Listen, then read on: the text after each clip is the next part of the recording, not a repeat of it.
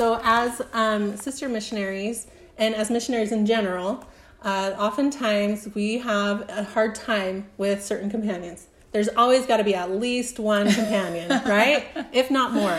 And I feel like you had your fair share of challenging but still loving companions. Would you like to share a little bit about some of your experiences? Sure, I'd love to. So just personalities. Personalities are hard. So when you first go out, then it's almost like, and then every transfer after that, it's like you have to figure out where you fall and where you land. And I had, so Mindy was my trainer, which was awesome. And then I heard, this is what at least we said in our mission, that like the next companion right after your trainer is usually your hardest companion. And probably because you're not used to anything else in your mission. Yeah. And they do things differently. Right. So you're not used to that. Right. So it was a big struggle for me with my second companion. And like I said, just different personalities and different viewpoints and different ideas. And I have always been a pretty hard personality. So dealing with me would probably be pretty strong. hard. I would say strong is a better, softer word. So yes, it would be hard. I had things that I wanted to do and certain ways that I wanted to do it. And it was just hard. And I remember being with this companion that I really, really struggled with. And I remember praying to Heavenly Father and saying, this is so hard. This is so hard for me. But at that time, we were having so much success in the work, and I really felt like I was finding my best friends out there. Like, it was such a crazy thing for me to find these people all the way out in Spain that I feel like I related to so much, and I was so grateful for the work. And I really feel like Heavenly Father was blessing me through the work at that time, because my companionship, we were struggling a lot. It was pretty hard. But I remember praying to him, and I remember saying like, oh, I'm so grateful to be a missionary. So no matter how hard a companion is, as long as I'm able to serve, that's all that matters. As long as I can go and be out there and be with these people that I love and meet new people and share this amazing message with people, then I'll be fine. So, just be hardworking and be out there. Yeah, I was like, I got it, Heavenly Father. Like, I got it. Whatever you throw at me, I got it, And then pretty soon after that, I was put with a companion that couldn't work. And there was a transfer in between. And then she suffered from severe anxiety. It was so bad. And she was almost done with her mission. And they were just trying to make sure she could stay out as long as she could so she could serve a full-time mission. And so my job was just to make her comfortable, like just to make sure she was okay. And I was like, are you kidding me? Now your work is taken away from you, plus a difficult companion. It was so hard. I'm like, are you kidding me? Like, I thought like I could take whatever you give me like this. And I just really felt like as long as I'm sharing the gospel, as long as I have the Spirit, as long as I'm doing what's right, then I'll be okay. And during that time when the work was taken away from me, and that companion was so awesome and she's so great and it was so fun being with her. But without the work, I was just living in Spain for 6 weeks and just hanging out in the apartment, and it killed me. It was so hard. And I remember like shedding a lot of tears and just saying, how in the world? Like, I just don't feel like there could be much more of a righteous desire than sharing the gospel. And then to have that taken away from me, so at first, when I first got with that companion, and she was like, oh, if we can leave the apartment, then you can contact people as long as I can't see. And I was like, okay, turn around. But then as the transfer went on, then she was like, it's just hard for me to see you be denied or rejected or people be mean to you. So she's like, you just can't do it at all. Like, you can't contact anyone. I'm like, oh, so now we're in the apartment all the time and I can't even contact the few times that we leave. And I just like felt extremely depressed. Like, it was just super, super hard. It was like so restricted. Yeah, it was like one of the hardest times of my life, honestly. But I feel like that taught me so much about like my life to come after the mission. All of these righteous desires, these things that I really felt so strongly that Heavenly Father wanted for me, like, to get married and to have kids, or I don't know, all the things. Like, I remember just coming home from my mission and not being able to find someone that I was interested in. And I was like, what in the world? Like, this is a good thing. Why is this not happening? And then, and I finally found my husband, and it ended up being great, and everything was wonderful. And then I was like, this is how many kids I want to have. I want to have this many and this close and this, all the things. And I had it all planned, and I was like, this is a righteous desire. And I had 2 kids really close, and then I couldn't have another kid. Like, I had a really super hard miscarriage, and it really shook me. I thought of that time on my mission where I'm like, I feel like I'm being punished. Like, I feel like the Lord is punishing me. Why am I being punished? When you know you're doing what you're supposed to be right. doing, you know you're living the way you're supposed to. This is a good thing. And it's a good thing. Yeah. I'm like, why wouldn't he just, like, pave the way for this to happen? But I mean, whether it's a righteous desire or not, I know that Heavenly Father wants us to ultimately make it back to him. And I needed that lesson on the mission to be able to make it through these really, really hard points in my life. And it's so amazing to me that there are these, like, specific challenges that shaped my whole life. And that, I mean, so even though that was, like, literally one of the hardest times in my life, I'm so grateful for it, because every time there's a problem, every time there's, like, a job loss or a death in the family, then I'm like, how is this happening? Why? But it just, like, reaffirms, like, we live in this broken world. We have to go through these trials and these problems, and as we do them, then the Lord will sanctify them. Like, he'll make these trials holy for us, and we can make it back to him despite all of this and because of all of that. So anyways. Yeah. Well, and we're all human, and we have these fragile lives that we're living. And when you were on your mission, your sister got really sick. And I think that's part of our lives, right? As humans, we get sick. Our bodies they're not immortal, right? So tell us a little bit more about that, and, like, how you played a part from Spain when she was all the way here in Utah. So I don't know how much I played a part in it, but I was really grateful for the lessons that I learned through it. So my little sister, she's just a couple years younger than me, and she got really, really sick. She was throwing up like 50 times a day is what my mom was saying. So she writes me this email. I know, it's so miserable. So my mom writes me an email, and she's like, your sister's really sick. She's like, I believe that there's such a power in missionary work. And she's like, you're so close to God right now. Will you please make sure you pray for her? And I was like, yeah, I will pray for her. We literally say prayers like every 2 minutes on the mission.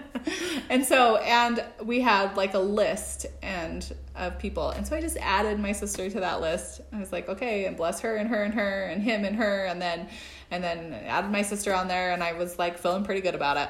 And then my mom wrote me another email and said, she's not getting any better. How are your prayers? And I was like, really good. I pray for her like 15 times a day.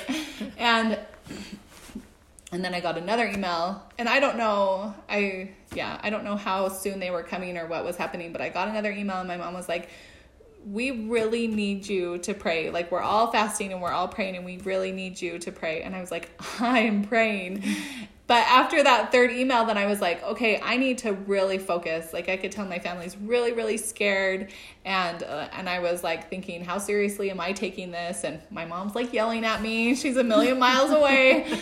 And so then I prayed super hard. So I really focused on my prayers, and I focused on like my heart, changing my heart and thinking of the people that I'm praying for, and particularly my sister at the time. And for some reason, I don't know what was happening at the time, but it must have been a transfer. And I got an email like right after that prayer, after I really dedicated that day, might have been preparation day, to like really praying and focusing on her. And then I got a letter like almost that same day that my mom was like, and I could tell you've been praying for her. We finally got some answers of what's going on. I just want to thank you. And I was like, for real? But that's another thing that's really stood out to me in my life. I really feel like Heavenly Father wants us to talk to him, but not just talk at him. And it really changed me, that experience. So I don't know if it was because of me or not because of me that she was getting healed or not getting healed, but it changed me. I know that Heavenly Father hears and answers our prayers. And I mean, it definitely depends on timing and all the things, but I know that our hearts need to be in it, that he needs to really truly hear from us, and it's not just something we go through the motions that will make the difference. Yeah, I remember a lesson given by one of the members in the mission, and they talked about how a lot of times we say prayers and they hit the ceiling and they stop. Like, they don't go through because we are not focusing on that connection with Heavenly Father when we're just saying words. Right. So it's important to get it past that ceiling all the way up to him, and, have that connection and relationship to him, because he does love us so much. And I love your mom's faith too, how she just knew that calling as a missionary came with power, and that through your faith and their faith that she can be healed or get the answers that they needed. It's such a powerful experience. I know, I kind of honestly thought it was a little weird. I'm like, Mom, we all have power. Go talk to God yourself. But at the same time, it was like, I needed that. I mean, I've been home from my mission for 15 years. And that story comes up every single time. I'm like, how am I praying? If I really need something, if I really want help from my Heavenly Father, how am I communicating with him? And even when I don't really need help, how am I communicating with him? And it honestly changed me. Yeah. I think a lot of times we do go more in depth with our prayers when we need something from him. But when we don't, we're like, oh, blah, blah, blah, blah, blah. Okay, we're done. Hit the ceiling, and it's done. But when we really focus on our relationship with him and improving that every day, I mean, that's where that relationship will grow and our testimonies will grow too. That's true. Speaking of being aware, having Heavenly Father be aware of you, because that is another thing. I think you learn that from that lesson, that experience, but also there's another experience that you had that helped you realize that Heavenly Father's aware of you and he loves you. Yeah, so my companion in the MTC, who is so wonderful, she's super strong, very in all the ways. She's really, really great. So she's just really bold and determined and opinionated and all the things, right? And we, at the time we were serving on our mission, right before actually, then President Hinckley had come out with the raising of the bar. And that was, a million years ago now. And it's kind of funny. It's not funny, but at the same time, President Hinckley was like, you need to have a testimony to be a missionary. And we're like, what? Just kidding. No, but he also, so he said that in the raising of the bar, but he also said, sisters, this isn't your job to go out. This is a priesthood responsibility. And so the numbers of sister missionaries really, really dropped when I was going out. And I really felt strongly about serving a mission. But at the same time, I was kind of getting some backlash. It's like, oh, you'll only go on a mission if you're old or if you're not married, if you have nothing to do. And there were all these things coming up for sister missionaries. It's and I had some, an MTC teacher talk about how sisters only sit around and bake brownies all day and don't do anything. And anyways, so there were all of these biases that I was going up against, that this companion and I were going up against. And in the MTC, it was particularly hard for us. We would have these talks from people, and I would come in and talk to the missionaries, and they would say, missionaries, we're so glad you're here, and sisters.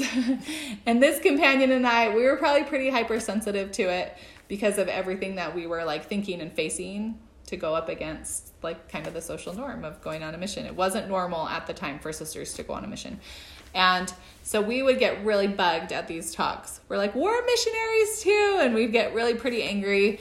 And it kind of spiraled downhill for us because we started looking, was our first real honest search for women in the scriptures was when we were in the MTC together. And that's when we discovered there's not a lot of women in the scriptures, or there's not, in the Old Testament, there's more but at the same time, so we just had the missionary library, and then we had the scriptures. And so as we really started searching, then we also read a lot of like negative things about women in the scriptures. And so it was almost like a balancing act for us. We're like, wait a minute, this doesn't make any sense, because we're hearing this, but we felt this.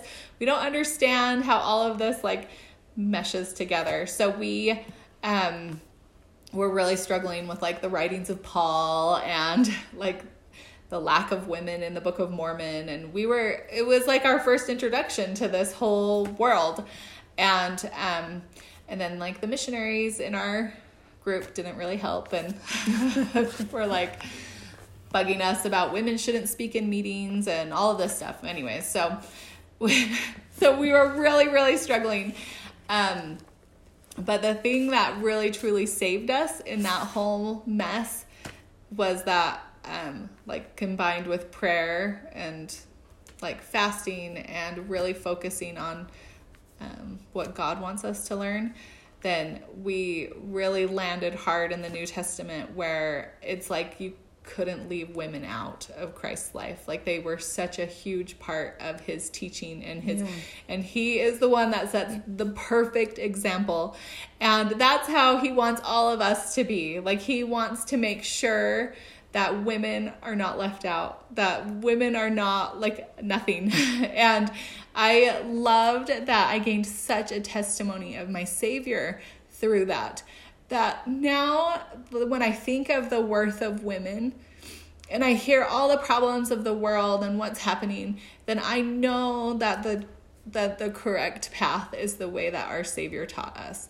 And I understand so much more about my worth because I went through that trial and that situation, and I was really, really lucky to have gone through that at the time that I did.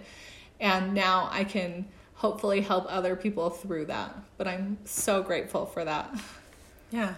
I mean, he has so much love. Like the Savior just loved everyone. And the women, he treated them so well. He just loved them and treated them with such kindness and gentleness, I would say too.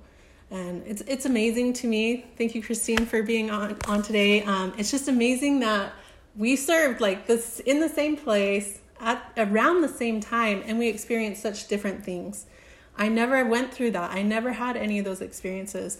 But because you did, I can learn from that as well. And just with everybody's mission experience, everyone's mission is so different. And, based on how many different companions they have, the areas they're at, the people they meet. And it's such a great learning opportunity for all of us. So thank you again, and we'll see you next time.